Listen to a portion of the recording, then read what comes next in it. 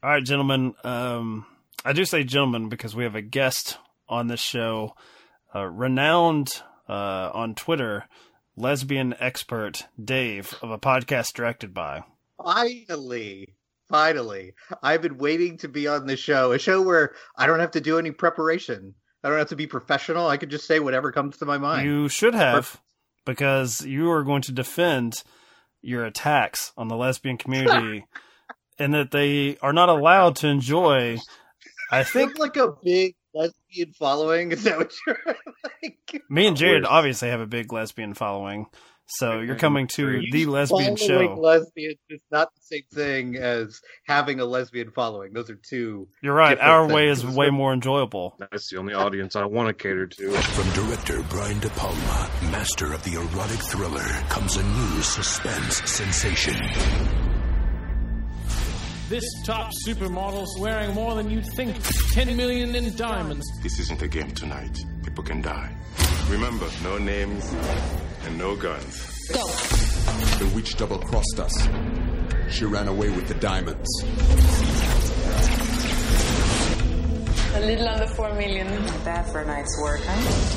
Where are the diamonds?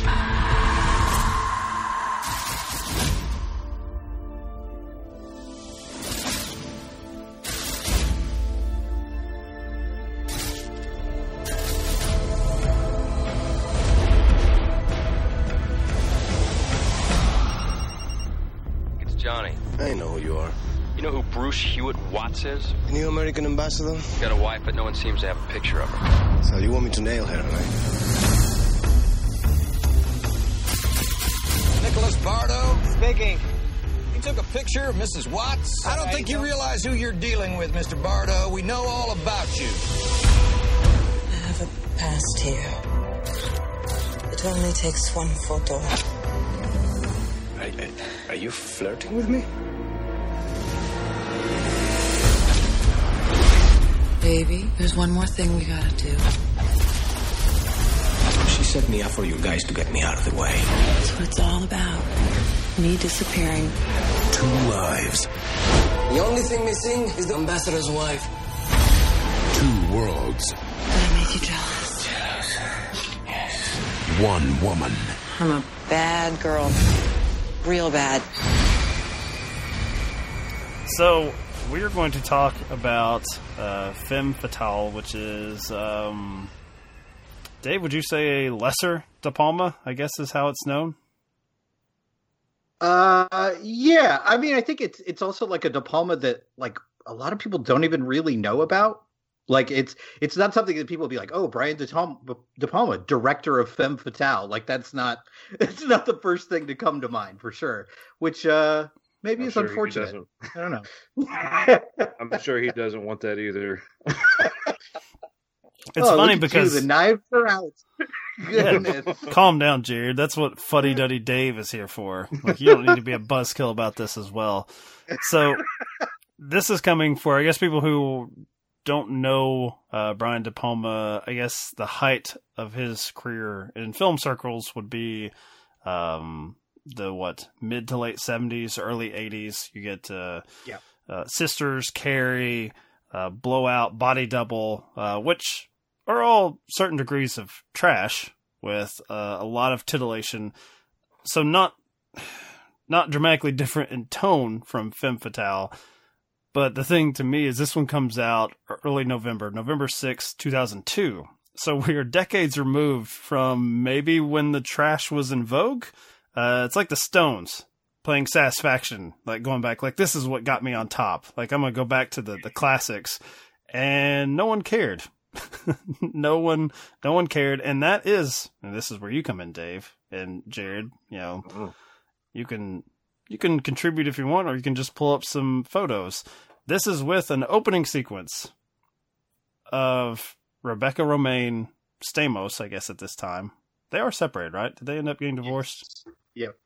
Okay, so just Rebecca Romijn participating in a heist where the key element for her participation in the heist is to seduce a naked woman who is only covered by jewelry that doesn't even cover her nipples because the nips are out. At least one of them is like constantly like staring me right in the eye, or my eye is staring at the nipple. Yeah, I think that's more the case. Yeah, whatever. No harm, no foul. I'm just being diligent in my film watching. Right, De Palma would be proud. Yeah, fine. She is to seduce this woman, and as she takes off her, I guess, gold, expensive medallion and like clothing, whatever you would call it, Dave. I mean, it's.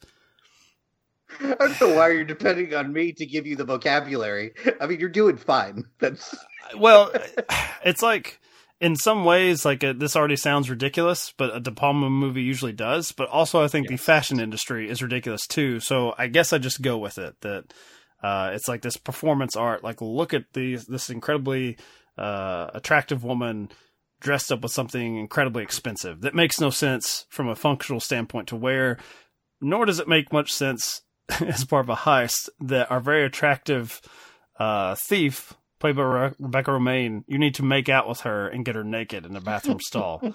So, yep. You're saying you don't have your own nipple snake that you wear out? Did I wear in public? No. It's just for the homestead, Jared. You gotta keep that private. That's just for me. That's the or paying numbers. Yes, or if we have any Patreon subscribers that would like to pay us more to never post that on the feed, I can definitely hold them hostage. I'll do it. God damn it!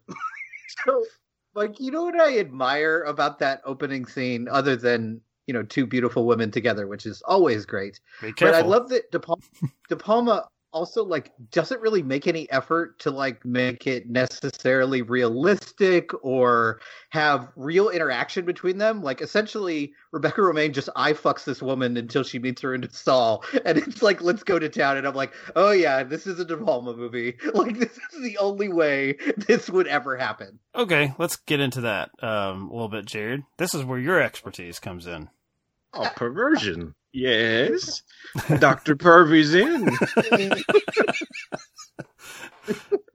I don't think that I'm giving a hot take here by saying that Rebecca Romijn is atrocious in this, is god-awful, is, it's like... Yes. Or her body is sculpted of marble, sir, don't you? And, the film rises to the occasion when they come up with any sort of nonsensical reason that she needs to disrobe, do a striptease in a bar just to troll Antonio Banderas. Dirty bar. Yeah. Checks out. Everyone's dressed in leather in this movie. Like, that's also like there's another issue I had with the film during that striptease sequence where there's an attempted rape where I guess the guy that she's teasing. He's had enough. Some European dude who sits stone-faced while the greatest moment of his life is happening. This ungrateful bastard can't just accept the gifts of the heavens that Rebecca Romijn's like, hey, come over here, I'm going to get naked for you. He just has to then rape her. Antonio Banderas comes to her aid. You don't really see the fight, and I think De Palma misses out on a chance at humor, and he usually doesn't shy away from kind of poking fun at his own like sort of preposterous situations. Banderas and this guy are wearing leather jackets, like leather pants, leather G-strings, presumably. And like, there's a sequence you could have with these two guys having trouble getting to fisticuffs. Just getting, because they're draped in leather. Jared, valid. Back to the pervert. I don't want to get into your territory with Banderas and his leather G-string, but Rebecca Romijn is awful anytime she has to seem badass. And I feel like the film knows this because they try to keep her quiet for long stretches. But I think that only heightens the fact that whenever she has to do something like hold someone at gunpoint and start sassing, as you know I'm a fan of on this show. I love movies with lots of sass. Didn't work for me. A lot of cringe whenever she starts talking shit in this movie. Not a very genuine bad guy, you say? Not believable if she's holding at you at gunpoint. No. Slapping you in the face. And also, do the men actually even care? Like, can they feel threatened, or can they just be like, man, this is awesome, be close to her? Well, there's a certain element of scariness is taken away when you disrobe in front of me, which she does for practically every man in the movie that she comes across. You say that until I mean, if you gotta go out. I disrobe in front of you, Jared, with my nipple snake, and then you'll see. Then you'll know terror. Then you will know despair. Know fear. That's my resignation right there. You walk out Buffalo Bill style with the nipple snake, and I'm done. And I'll be like, "You asked for this, Jared." Inquiring minds want to know. Merry Christmas, buddy. Well, what's really on your mind? Why are you trying to disarm me with your nakedness? I actually don't know if there is a reason for that. Oh, checkmate. There's something wrong with you, not me. I think if anyone's listened to this show, that is a draw between the two of us. But you know who is really got a lot that's screwy in the head? Dave, who hates scissoring between women. Why, Dave? That's really why I wanted you to talk about this film. That's the whole reason we had this episode. Mm-hmm. I mean, is there scissoring in this movie? No. No, and it's a lesser film. You can always punch it up. On my side. That's what De Palma really needs, is someone to come in and be like, this lesbian action is okay, but we can make this even better. Need some friction. It's probably really hard to do these scissoring when you're like all geared up with the nipple snake that costs $250 million or whatever ridiculous Ocean's 11 thing they're going for. That was difficult. You know what else was difficult about this movie? Knowing what the fuck was going on. And I agree, but did it matter? It seems like you can fill in whatever you want. It's happening in this movie. You get to information dumps in this film that are like, okay, it's like De Palma saying, we've had our jollies. We had we spent a half hour in the opening sequence on two women making out. God bless him. American hero. Yeah. It's a great introduction. But then it's like, he's like, okay, this is as Kevin Smith would say, it's like, oh no, this has to be a real movie now. It can't just be guys talking about jerking off in Star Wars. We actually have to have a plot at some point. Sure. And you get these strange flashbacks, flash forwards, and I'll just admit that I'm an idiot and a pervert. So at one point, continue. I mean, I think anyone that's listening to this show is just like, yes, please continue being an idiot and a pervert, because otherwise you don't have a show. There's a point in the film where our thief, international woman of mystery here is tracked down and thrown off an indoor hotel balcony, like in the atrium, and lands conveniently on something soft for her, so she just is concussed, where these two older people think that they are her parents and she's a missing woman. Okay, you see where we're losing the thread. I feel like our listeners are like, yes, nipple snakes, lesbians in the bathroom. Sure. Okay. Yeah. Good. So I was under the impression, because they were so enthusiastic, that it's like, hey, that's Lily. That's our daughter. And she's a thief. I'm like, okay, so she left. She's not been in contact with her family. She is actually this person, and she doesn't want them to interrupt her fucking gorgeous women and stealing money. Why would you? Don't do that. Fair. But then I got confused. We see her in the bathtub after they've brought her back home, quotation marks, and they think she's the daughter. I think she's the daughter. Then the daughter walks in and shoots herself in front of Rebecca Romijn, who's doing this weird Gollum thing where she's watching this woman play Russian roulette, who looks just like her, because she's also she's played by Rebecca Romijn. She just has dark hair. So it's like the worst, most confusing episode of Alias with Jennifer Garner, where I'm like, no, what is happening here? I thought this was her remembering her faking her death, or faking her running away, and she's just like, oh yeah, so reminds me of the day I was here. I didn't realize until the end of the fucking movie. You put more thought into this than the screenplay did. Yeah. I mean, you really went in on it. I did not realize until we get to the end, where we go back to that moment, where she interacts with this memory. Oh no! That these were two different people. I thought like, okay, yeah, she's the same person, and now we're seeing like we're catching up to the heist. So you can understand, like I didn't really understand what point in time we were in the film. See, I think it's interesting that you bring that scene up in particular, because I did understand what was going on, but this is where I started to turn on the movie. Like, this is where I was like, oh, okay. It becomes like Coincidence the movie, and it's just like, oh, look, someone who happens to look just like her. And of course, like... Not only that, Dave, but looks just like Rebecca Romijn. Yes. So that's why I thought, like, yeah, okay, it's the same person. It can't be another replicant of Rebecca Romijn, because only in De Palma-verse does that actually happen. The two women look exactly like that. So when you look back on this movie now, putting together the clues of what actually happened, how do you feel about... De Palma has been quoted as kind of talking about how difficult endings are. So what did you think about the shocking twist at the end of this movie? It's a shocking... Dream. It's a shocking twist to me, because I was... playing catch up with information that I guess I was supposed to already have.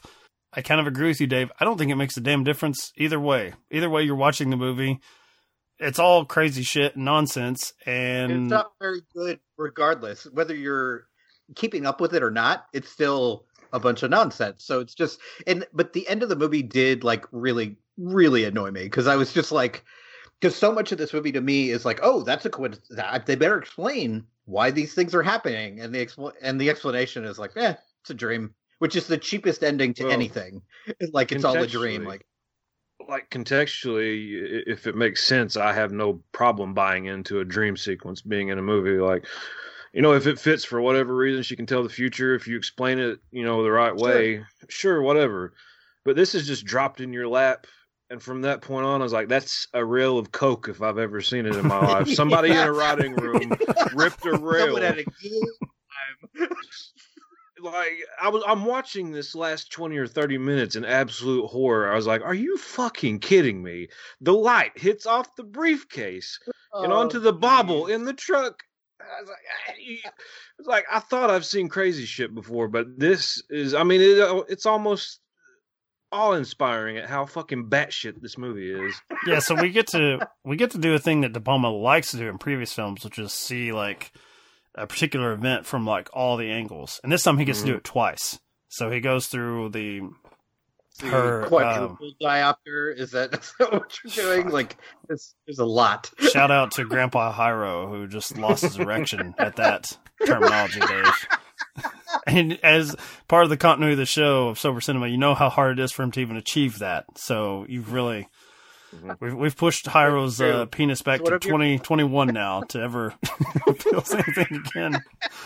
I didn't mind that as much as the point of doubling back and sort of changing the events of things by having her interact with this person in her bathtub dream that was actually real. And Mike is thinking like, this is so stilly, there's no way this is real, this is all in her head. No way it could be real. I was halfway right. Sorry. It was in her head, but I didn't realize she was interacting with a real person as opposed to having a conversation with her past self. Nope. The point of it seems to be so her and Antonio Banderas can live happily ever after, but yet in the first go round she seems to detest him, except for the fact that he looks like Antonio Banderas, and she reasonably is like, hey, I'd like to fuck that guy. Right. I'm going to use him, but I'd like to have sex with him. Problems are twofold. Pervert Jared. One, the sex sequence, when you have Antonio Banderas and Rebecca Romijn on screen, it stinks. It's not any good, and it's over with in a flash. Like, where's that terrible movie with Angelina Jolie, Original Sin? Original Sin, baby. Yeah. That's the one. Where the camera like floats above them as they're both, buck-ass naked going at it. And it's like, the movie knows we got nothing else going for us but Jolie right. and Banderas. This is our moment. So we're going to hang on this, and you're going to have to sit through a lot of boring nonsense. I think Femme Fatale is not boring, probably because I watched it in a state of confusion and partially aroused at different moments. But when I get to the end and I'm like, wait, the whole reason to double back is just so Antonio Banderas, I guess, we've spoiled the hell out of something that it looks like nobody watched. Made $16 million on a budget of $35 million. That's $16 million worldwide. It made $6 million US. And it's funny, on Wikipedia it says, this film was a box office bomb. But then someone on here worked for Femme Fatale. Maybe De Palma got on Wikipedia because it says, in North America, the film played very well in New York, Los Angeles, San Francisco, Toronto, and Chicago, but played weakly in the midsection of the country. It's like, oh, wait, now you're blaming Middle America for making $6 million? Yes, it's just not a good movie. I mean, so you brought up the scene where she gets tossed over the railing. This is another moment where I was like, what? Okay, even if this is all a dream, it doesn't make any sense. This guy's whole job is to find this woman, track her down, and figure out where the money is. Instead, he just gets pissed. To murder he gets pissed her too fast. Just like what? He just throws her off a 3-story balcony, and I'm like, the worst goon. She lands on, I don't know, a sack of potatoes or whatever it is down there, and wanders off with her fake parents. But it was like, seems like a bad move, man. The worst goon in the goon squad. He always comes back and they're like, well, did you find the diamonds? He's like, had to kill him. And they're like, God damn it, dude. That's the 5th one this month. How many questions did you ask? One? Where are the goods? Where's the diamond? I'm not going to tell you. Oh, okay, good. Like, it's just, and even like, there's all these like little moments in the movie where I was like, this movie is insane. Like the fact that the guy gets out of prison and it's like 8 years later or whatever, and they just return the bloodstained like clothing. Like when I first watched it, I thought it was a mistake. Like I was like, wait, is this not 8 years later anymore? Is this like the next day? I had the same thought. I was like, okay, clearly he just escaped. I'm like, right. Oh, I thought he was seriously wounded. No, he went to prison for 7 years, and like all great prison movies where they're like, here's what you came in with, your disgusting blood-covered clothes. Didn't even launder his clothes. Like, yeah, give that a quick wash. I know they have a laundry in the jail. Like, come on, man. 7 years those of are him, mine. Yeah, him making half a penny an hour, and they didn't even let him wash his own clothes. That, it's a weird movie in the sense that for this show, Jared and I, we watch a lot of crap. And Jared can tell you the months where I've had enough, because I'm like, all right, only the classics. We're doing a month of only stuff I know for sure I like, because I can't take any more new movies. It wasn't until the end of the film, I realized I had seen this before. Much like the protagonist. Mm-hmm. Yeah, exactly. It was all a dream. I clearly. Well, okay. Wait, I've seen this. Let me defend and also, put out there the obvious. Is watching Femme Fatale. Yep. And I still was confused. Having seen it before, I still didn't understand what was happening. The reason was, back before I was married, and I was a man about town on the internet. I'm sure I looked up some of these sequences. So my own personal minutes of this movie. Best way to watch this movie, actually. This should be just a sizzle reel. Seeing the lesbian heist, I'm like, yeah, of course I've seen this before, and I know how. I know, young Mike was a dirty old man, and he got on whatever Sleb Jihad would be Grandpa Hyro's side of choice. Mr. Skin, probably more accurately. But I didn't remember really any of the rest of it. Like, I felt like I had tapped out of the movie. Like, so when it got to the bathtub sequence, I'm like, oh, this is probably where I just stopped. Because I'm like, okay, I can't, whatever I came for is over with now, because we put Rebecca Romijn in the bathtub. And clearly the movie has lost the thread because it's her watching a woman shoot herself in front. I'm like, this is no longer titillating. This is just this isn't sexy anymore. Yeah, Jared. I mean, like, if it makes you feel any better, I first watched this movie like less than a year ago, and when I watched it this time, it just felt like a brand new thing. Like I was like, I don't remember any of this. It's like I blocked it out because it's such nonsense that you're just like, oh God, who cares? And I was thinking about as I'm watching this, always of course thinking of my other podcast that I do with you, a podcast directed by. I'm like, I'm not sure this one makes the cut for De Palma. I don't know if it makes the cut. No, I can't imagine, even if we're cutting down to 10, that this is one of them. As I said at the top of the show, it's also because he's like kind of going back over material that he's done much better before. So why would you go to this like Diet Coke version? Unless if you like Rebecca Romijn, there's some good stuff here. Yeah, I mean, there's hot people being hot in this movie. So if that's all you're wanting from it, it's okay, except when they're together. Like, separately, they're both pretty hot, and it's working. And then they have these supposed steamy scenes together, and you're like, how did you fuck this up? Like, how did this go so wrong? As an expert on pornography, do you think De Palma, has he, like, had enough dick shots where he's like, I'm going to get Rebecca Romijn, she's going to do a striptease, but the man can't touch her. The man can't be in the frame, and we're going to put Antonio Banderas, drape him in leather. He'll show no skin whatsoever. No skin. There'll be no male nipples on screen. Like, this is for me. Yes. Mm-hmm. That's his own personal one that he puts on at the house. But as you're watching it, you're thinking, like, why even have Antonio Banderas then? Why not just have, like, Paul Giamatti as the paparazzi guy? Well, you just have to have somebody fight over her. I mean, if she's dancing on a pool table like that, that's the most logical thing that's going to happen. Is if there's two guys in the room, they automatically fight like they're a couple of chickens or something. But Jared, wouldn't you rather see Paul Giamatti draped in a leather jacket fighting this dude? I would love having to see Rebecca Romijn like do the same routine with Paul Giamatti that she does with Antonio to Paul Giamatti. You're a patsy, Paul. Balding Paul Giamatti with the cool slick back like paparazzi hair and on his like motorcycle and like making deals. Mm-hmm. She's half a foot taller than him. It would just end up being that sequence we love from Sideways, Jared, where the guy actually in leather undresses himself and he's just this huge man, and Paul Giamatti is having to fight a naked man who's like chasing him around with his flaccid penis. That's what I thought you were going to go to, is that whole scene with them fighting over the leather. It was like, Mike's going to work in a joke about how they're both trying to fight each other, like with their like crotches away from each other, like like in a wrestling clinch, because they're both torqued up, but they want to fight, but they both have boners. It would be a strange duel where the I guess the weapon of choice stop. there. You're holding the gun off to the side, so nothing too dangerous happens. Stop! This is your Eastern Promises conversation all over again. Give me 15 minutes and then we'll fight. You stay right there.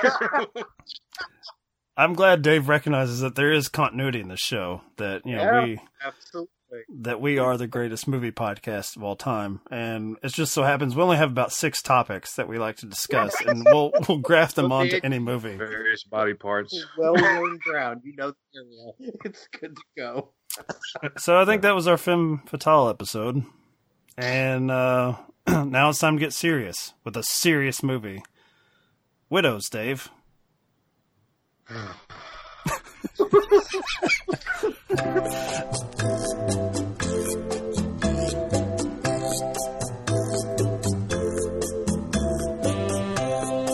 The scotch on the rocks, please. Any scotch will do, as long as it's not a blend, of course. Single malt. Glenlivet, Glenfiddich, perhaps. Maybe a Glengow. Any Glen. Light drums on! I'm thirsty. I want a beer. What about you? You want a beer?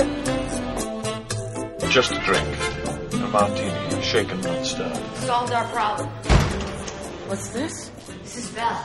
She's fast, she's smart, and she can drive.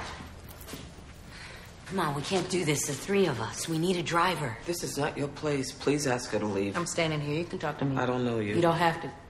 I'm happy to leave right now. We need a driver.